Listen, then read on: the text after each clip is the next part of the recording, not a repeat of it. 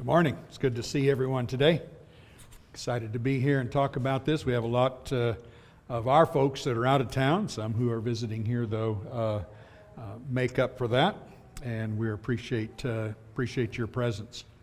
Some of you probably are wondering why my wife and I were not sitting together, and just so you know, as many things in marriage, I'm wondering too. You know, I have. I tell you, can't live with them. That's enough. That's right. No, it's great. Now, see, I'll never be able to preach. I'm laughing, cracking up too much. Okay, so here's this great letter to Thyatira, and I've just entitled this "When Tolerance Is Just Intolerable," and that's exactly what we see in this particular text. We live in an era where everybody screams tolerance. And indeed, there are a lot of passages in the Bible, like I would say Romans 14, urges Christians to be tolerant toward one another in matters that do not have to do with sinfulness. But God is intolerant of those things that are sinful, and sinfulness that would especially be among us. And so that is the essence of what Jesus is writing here to this church here in Thyatira. Very, very unique and interesting letter. So the letter introduces us then to a city that we know almost nothing about as far as biblical records are concerned. We do have some ideas about this city with some of the secular writings and some of the history of the city, but as far as the Bible is concerned, the name Thyatira is only used twice in the Bible, and in fact, in both cases, it has to do with a woman. So the first time we read about Thyatira would be in the book of Acts in chapter 16 in Philippi, when we meet Lydia, who is a seller of purple from the city of Thyatira. And that's quite appropriate because the city of Thyatira was known for its many different ways of making money in various guilds that they had, and they produced a lot of merchandise. And so here in Philippi is the first person to be converted in Philippi was this woman Lydia, who is then the one who then is the shining example, we would say, of the city of Thyatira. However, this particular letter highlights a woman who is the opposite of Lydia. She is far from Lydia. In fact, she is given a symbolic name after the worst woman in the Bible. I don't think you could find a worse woman in all of the Bible, that, as Jesus calls her, that woman Jezebel. And wow, you know, you don't have to think twice about it, do you? If you are about to have a child, or when you were getting ready to have a child, and you looked up in the names that people give to children and tried to pick one, I dare say probably Jezebel was not in the midst of those names, and we would not want to name our child that way. So a little background to the city.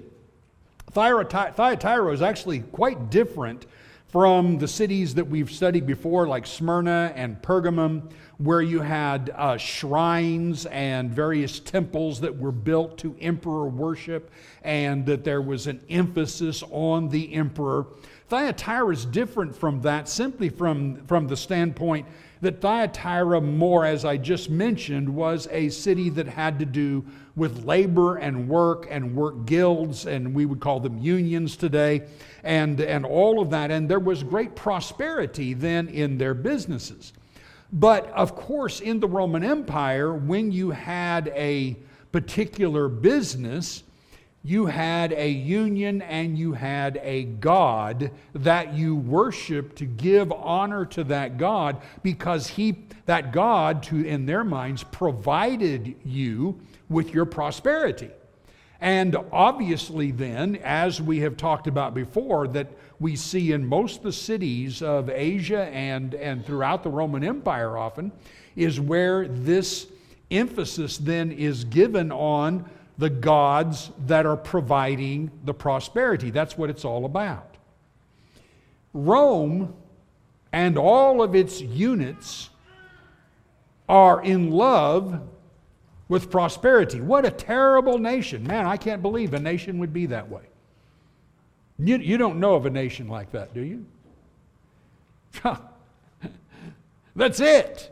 That's it, man. That's the thing. And if you believe that the United States of America gives you that prosperity and you have to honor and take care of it and worship it, well, that's a little bit like what's going on here. And I'm not suggesting because we're patriotic we're worshiping the United States. But on the other hand, we can compromise in a sense that was apparently here going on in this church at Thyatira. So quite interesting to see that. Now, there's another thing here that's interesting, and as opposed to the previous churches, is we don't have any evidence here of any persecution that is going on. And that may well very be because of the Jezebel sect in Thyatira, in the church at Thyatira. When we look at what she's doing, she is encouraging sacrificing meat sacrificed to idols. She's encouraging sexual immorality.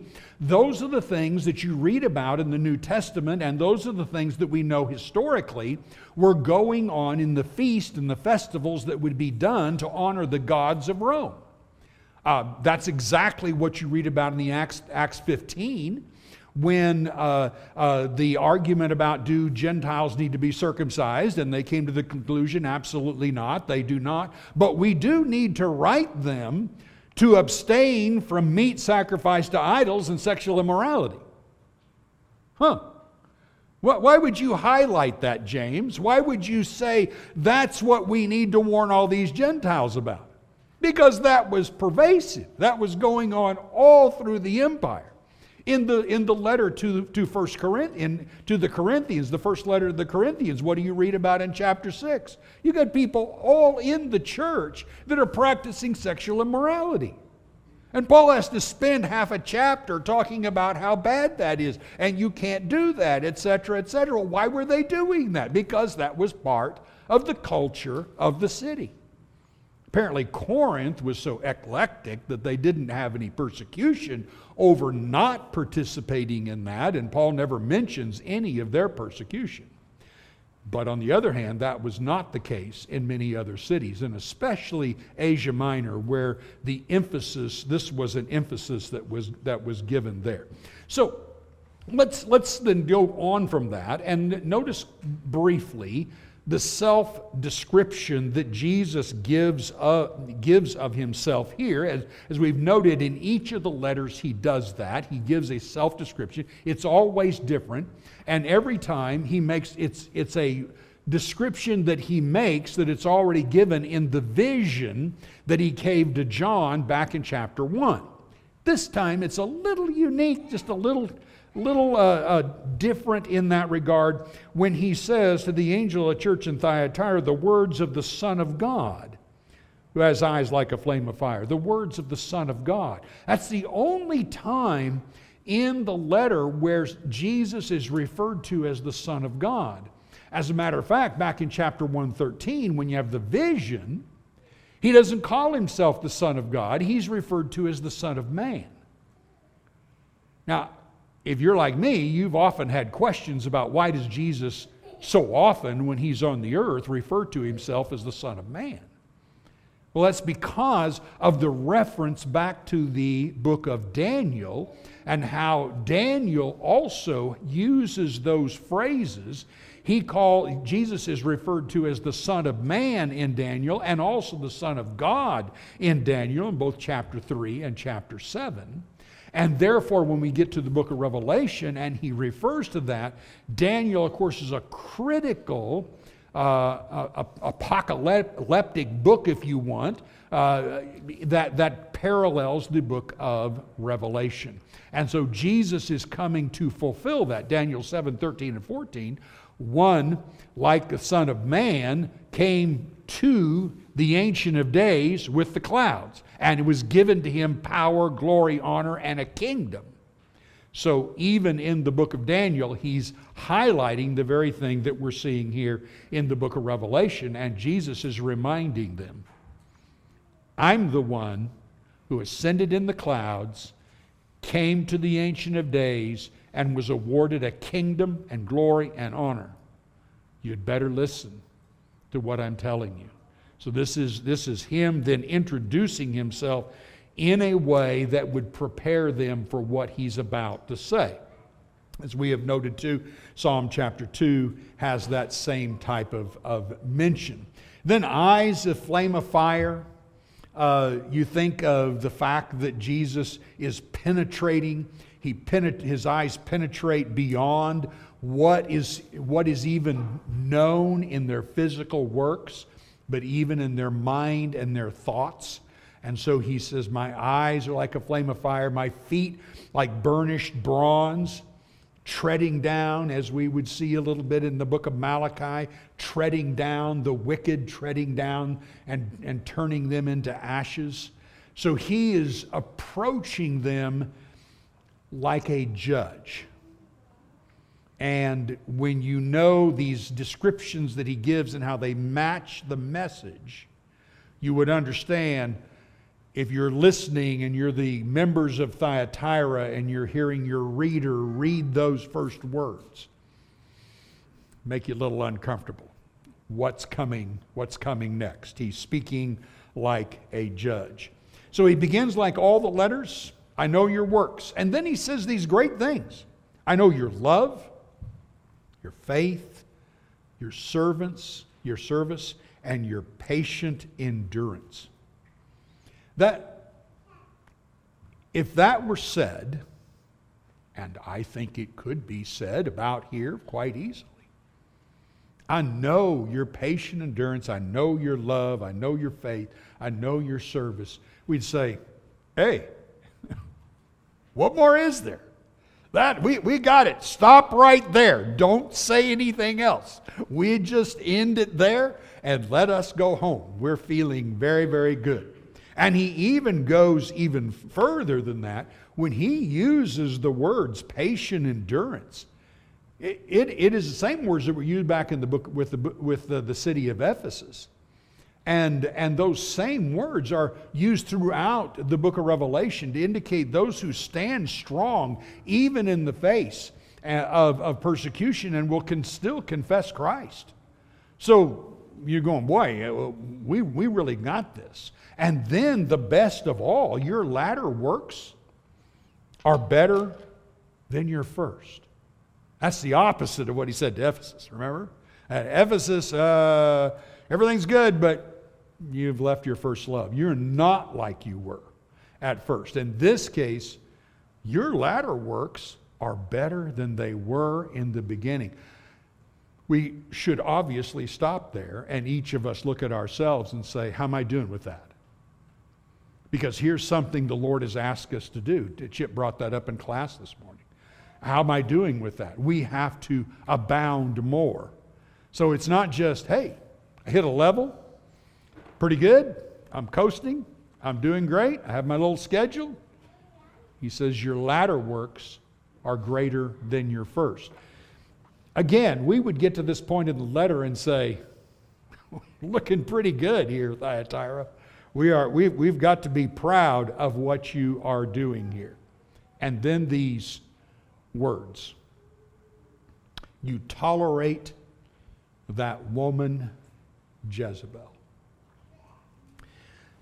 Interesting statement as Jesus begins the negative part of the letter. You tolerate that woman Jezebel. Look at it again.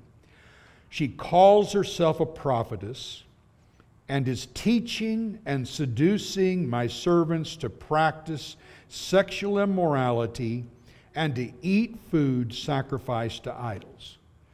So, the first thing I think about is, all those good works they were doing did not make up for their compromise, their toleration of sinfulness in this church. Is there a little bit, if you're getting your heart and mind into the church at Thyatira, to see those words, you tolerate that woman Jezebel, doesn't that just kind of fire you up a little bit? How in the world could you be a church that has all of these great qualities and you are ignoring something that is the elephant in the room? You're ignoring a woman as seducing members to participate in sexual immorality. Are you kidding me? How does that go on? Well, let me show you how that goes on.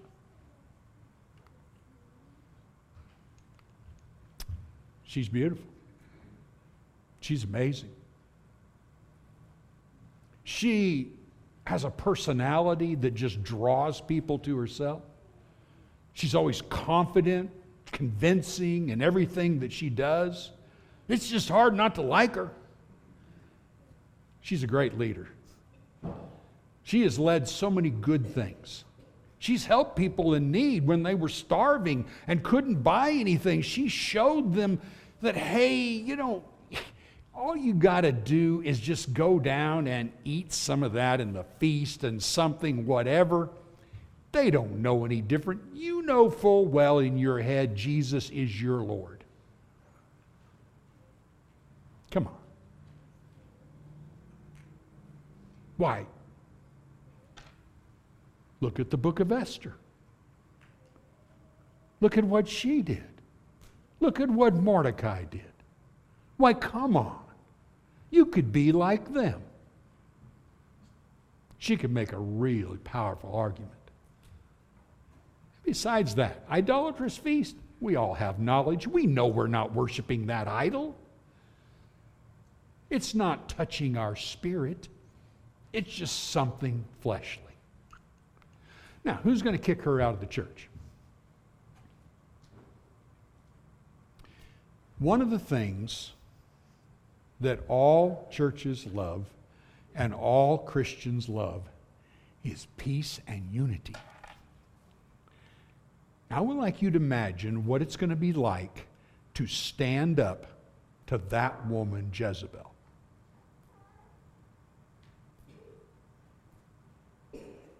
Nobody in the church likes her, right? So it's going to be really easy.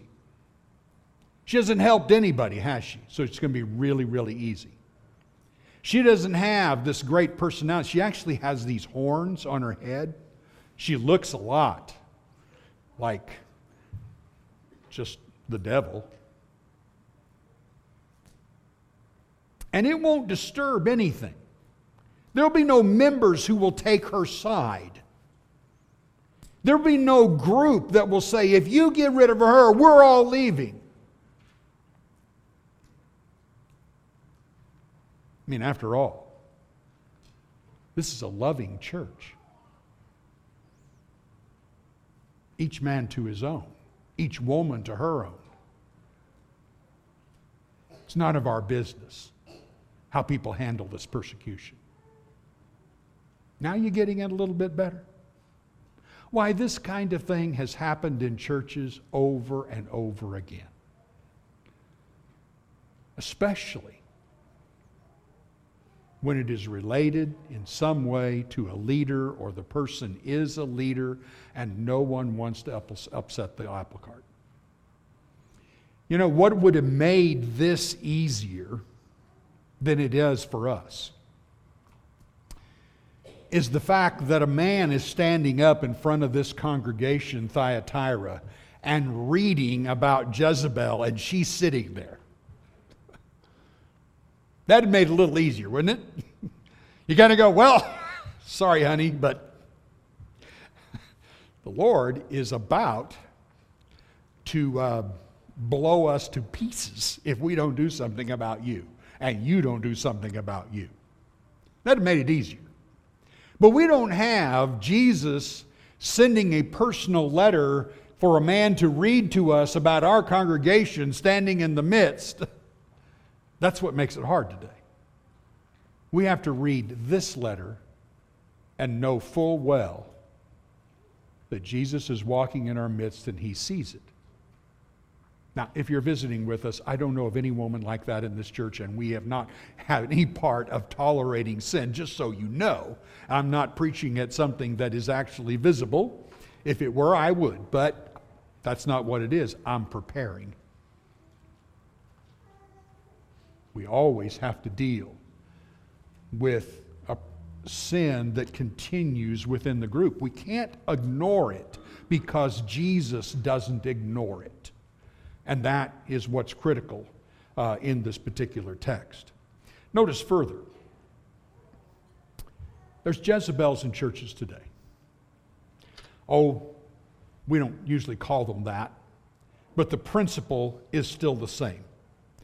And that's what we need to recognize. Jezebel is really alive and well. When we consider that it is not uncommon for Christians to view pornography, or to, at the very least, watch movies that we would call soft porn, but mainstream movies that just insert those particular scenes that we all know that are bad. What do we think that is? That is no different than going to the idol's feast that these people were going. They knew full well when they went to those feasts, they were going to see things, and things were going to be urged on them that they should not participate in, and they would be things that would stir their inner thoughts and inner lusts. And these are things that is a problem in every church I've ever known. If you're involved in this, please recognize what the Lord said He would do in verses 22 and 23. I will throw her into a sick bed, and those who commit adultery with her I will throw into great tribulation unless they repent of her works. You know, there's parts of these letters, and we'll see this letter to Sardis as well, where Jesus doesn't threaten to, I will come at the day of judgment. His threat is, I'm going to come now. And I'm going to do something. We may not be able to detect it in some kind of physical way, but those are pretty strong words. And we need to recognize that God does bring about consequences to our sins, especially if we do not repent. There's a number of things that it is important for every one of us to be reminded of. When it comes to sexual immorality and the accompanying meat sacrifice to idols, which is just a way of compromising with the idolatry of the age. Let me hit a few of those things quickly. Remember, there's always a danger when we do not maintain a mental, and as the corporate world would say, a professional distance from someone we have no right to. Now, that doesn't at all mean that, like I love Paul, when Paul would say, greet one another with a holy kiss. And I always hear people saying, how come we don't kiss each other? And because that's what they did. Well, that's what they did. That was the way they greeted each other. And most of us feel a little more uncomfortable, especially when I greeted Brian. I'm not sure I'm ready for that one. But, sorry, Brian. So here's the idea. Greet one another with a, what kind of kiss? Holy kiss. Paul already knew they greeted one another with a kiss. Keep it holy. We greet another with a hug, a hand. Keep it holy. That's the idea. Keep your mind holy. Keep your mental state holy concerning those that you have no right to. And that is very important. Never, ever allow yourself improper thoughts with him or her. That again is illegal with God. It all begins with thoughts. Just thoughts. Nobody's harmed, just thoughts. You're harmed. Do not let the thoughts come into your mind. Isn't that what Jesus talked about? He didn't say, I'm just not telling you not to commit adultery. I'm telling you not to think about it. I'm telling you not to desire it. It always begins with thoughts. Never have intimate conversations with the opposite sex. What do you mean by intimate conversations? Oh, my husband, I wish he was more like you. You're just, you're so kind and nice. My husband I wish somebody could help him.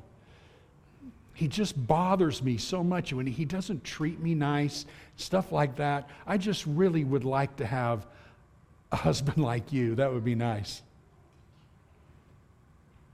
You crossed a line. Do not do that. You do not know what's going on in the other person's mind. You do not know how you may have put a little thought in their mind. You don't know what you may have done the other person, even if you weren't already doing it to yourself and you know you were, or you wouldn't have said those things. Those are things that are absolute no-nos. Run when you feel the flutter in your heart. Get away. Oh, well, we're just friends. Nothing physical is going on. It doesn't have to be physical for it to be sexual. It starts in the mind. And it starts with getting a little closer and a little closer. And it starts with, we're just really good friends. You have that right with your spouse. You do not have that right with somebody else's spouse or a woman that you do not have a right to. Watch your heart. Run when his or her eyes seem to draw you to them. Proverbs repeatedly talks about her eyes. And certainly men can do the same thing. Be careful. These are the things that lead up to crossing physical lines. And the Lord is warning us about that. There is no sin like sexual sin. Paul said that. There's no sin like sexual sin. Solomon said that. He talked about it in Proverbs 2. He talked about it in Proverbs 5, in Proverbs 6, and in Proverbs 7. Isn't that amazing? 9 discourses and 4 of the chapters he talks about sexual sin. And it was going on in the church at Thyatira. Oops, I hit the button too much. Here we go. Where was I? Oh, I already did that. Okay, well, maybe I got to get to the right spot. Sorry about that. What's in my brain was not up here. Notice this. How he refers to sexual immorality as the deep things of Satan, verse 24. He says, to the rest of you in Thyatira who do not hold this teaching, who have not learned what some call the deep things of Satan. Doesn't that make you wonder? What was Jezebel's enticement?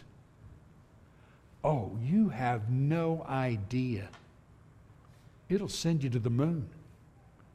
It's something you can never, ever experience if you don't look into this. Do you realize that sins, especially sexual sins, are something that God has withheld from us?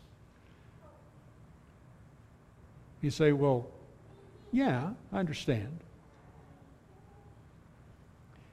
But it is also something that you will never, ever experience outside of sin.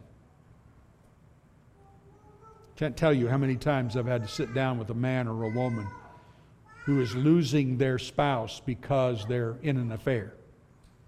And I have to say, the biggest challenge you have is he or she is right now experiencing something that you can't duplicate.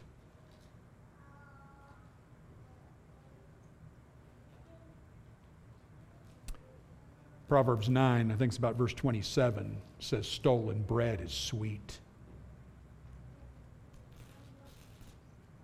Pleasures of sin are like those fireworks shows that you see.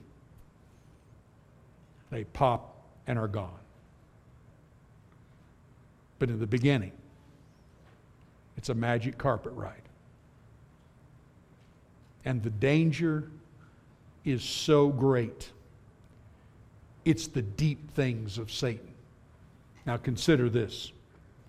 Solomon said in Proverbs 2, none who go to her come back, nor do they regain the paths of life.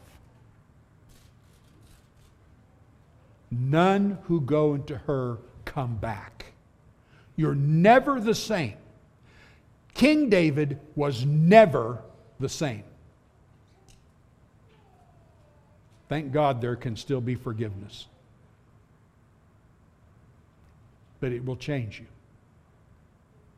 Paul said it this way, and I think he was really saying in different words what Solomon was saying. Flee sexual immorality. Run like crazy from it. Every other sin a person commits is outside the body, but the sexually immoral person sins against his own body. Now, that doesn't mean he sinned against some kind of physical part of his body. He sinned against his brain. He's done something to his brain he can never recover from. You cannot go delete. I got that illustration from my son Rob. We were together one time and we saw a girl not dressed. He went, delete, delete, delete, delete. I went, not working, is it?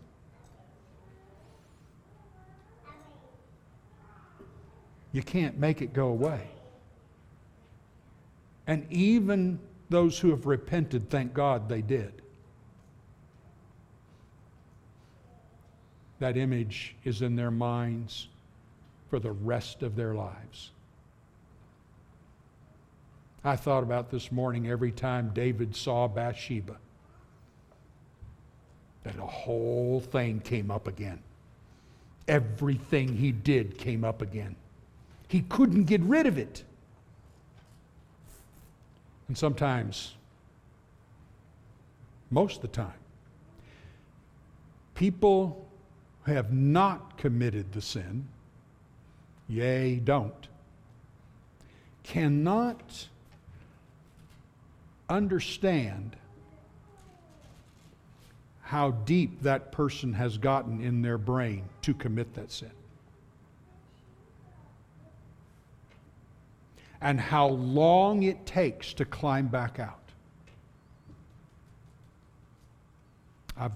I've known preachers, I've known elders, and I've known many, many good Christians who have fallen to the sin. It has ravaged their hearts.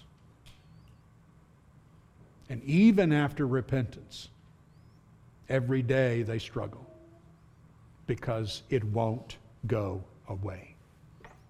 And it affects them. It's difficult, it's challenging. The first 10 chapters of 2 Samuel, David could do no wrong.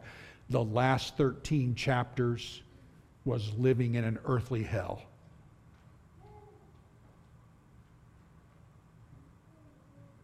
I don't think I've ever warned this church completely about that because we don't think about it too much because we think, well, we're all doing good. But it's obviously important to maintain proper lines. And I don't see anybody here not maintaining proper lines. Again, don't get that idea. But it's important to maintain them. And first and foremost, to maintain how we are thinking about this. Jesus said, I gave her time to repent. And if they repent, great. But they're still never the same. God's is patient, but don't test his patience. whatever it is, whether it's just looking at it or participating in it, is following the path of Jezebel. And then concluding, Jesus says, now to the rest of you. Fortunately, there were some in this church that weren't participating in this. They apparently were allowing it. And he says, to the rest, nothing. I just add this, nothing more to give upon you. Just hold fast until I come, and the one who conquers and keeps my words until the end. Notice those two phrases that he uses in the text in verse 24 and then in verse 25, using that word until. Until I come, 25 and 26. Until I come and until the end. Critical, critical, critical. Make it to the end. You ever notice the good kings of Judah? And how many times? Right at the last part of their life, they fouled up.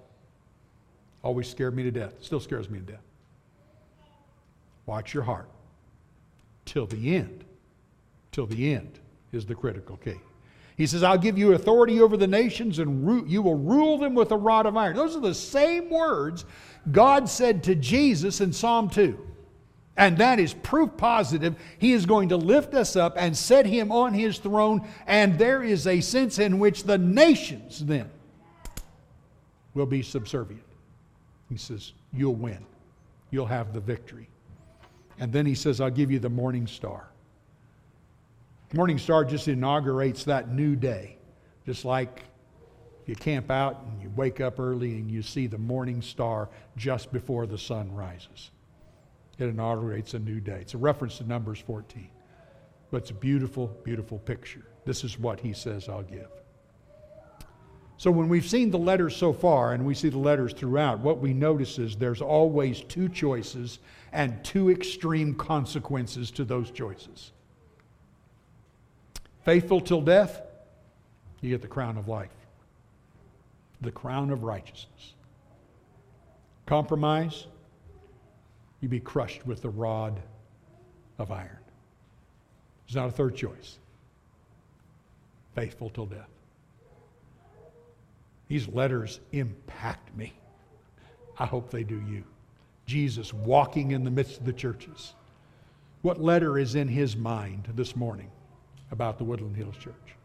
What are the things that are in His mind this morning as He walks in our midst? We always have to have that self-examination and care so that we please our Lord and Savior because He is worthy. He is worthy.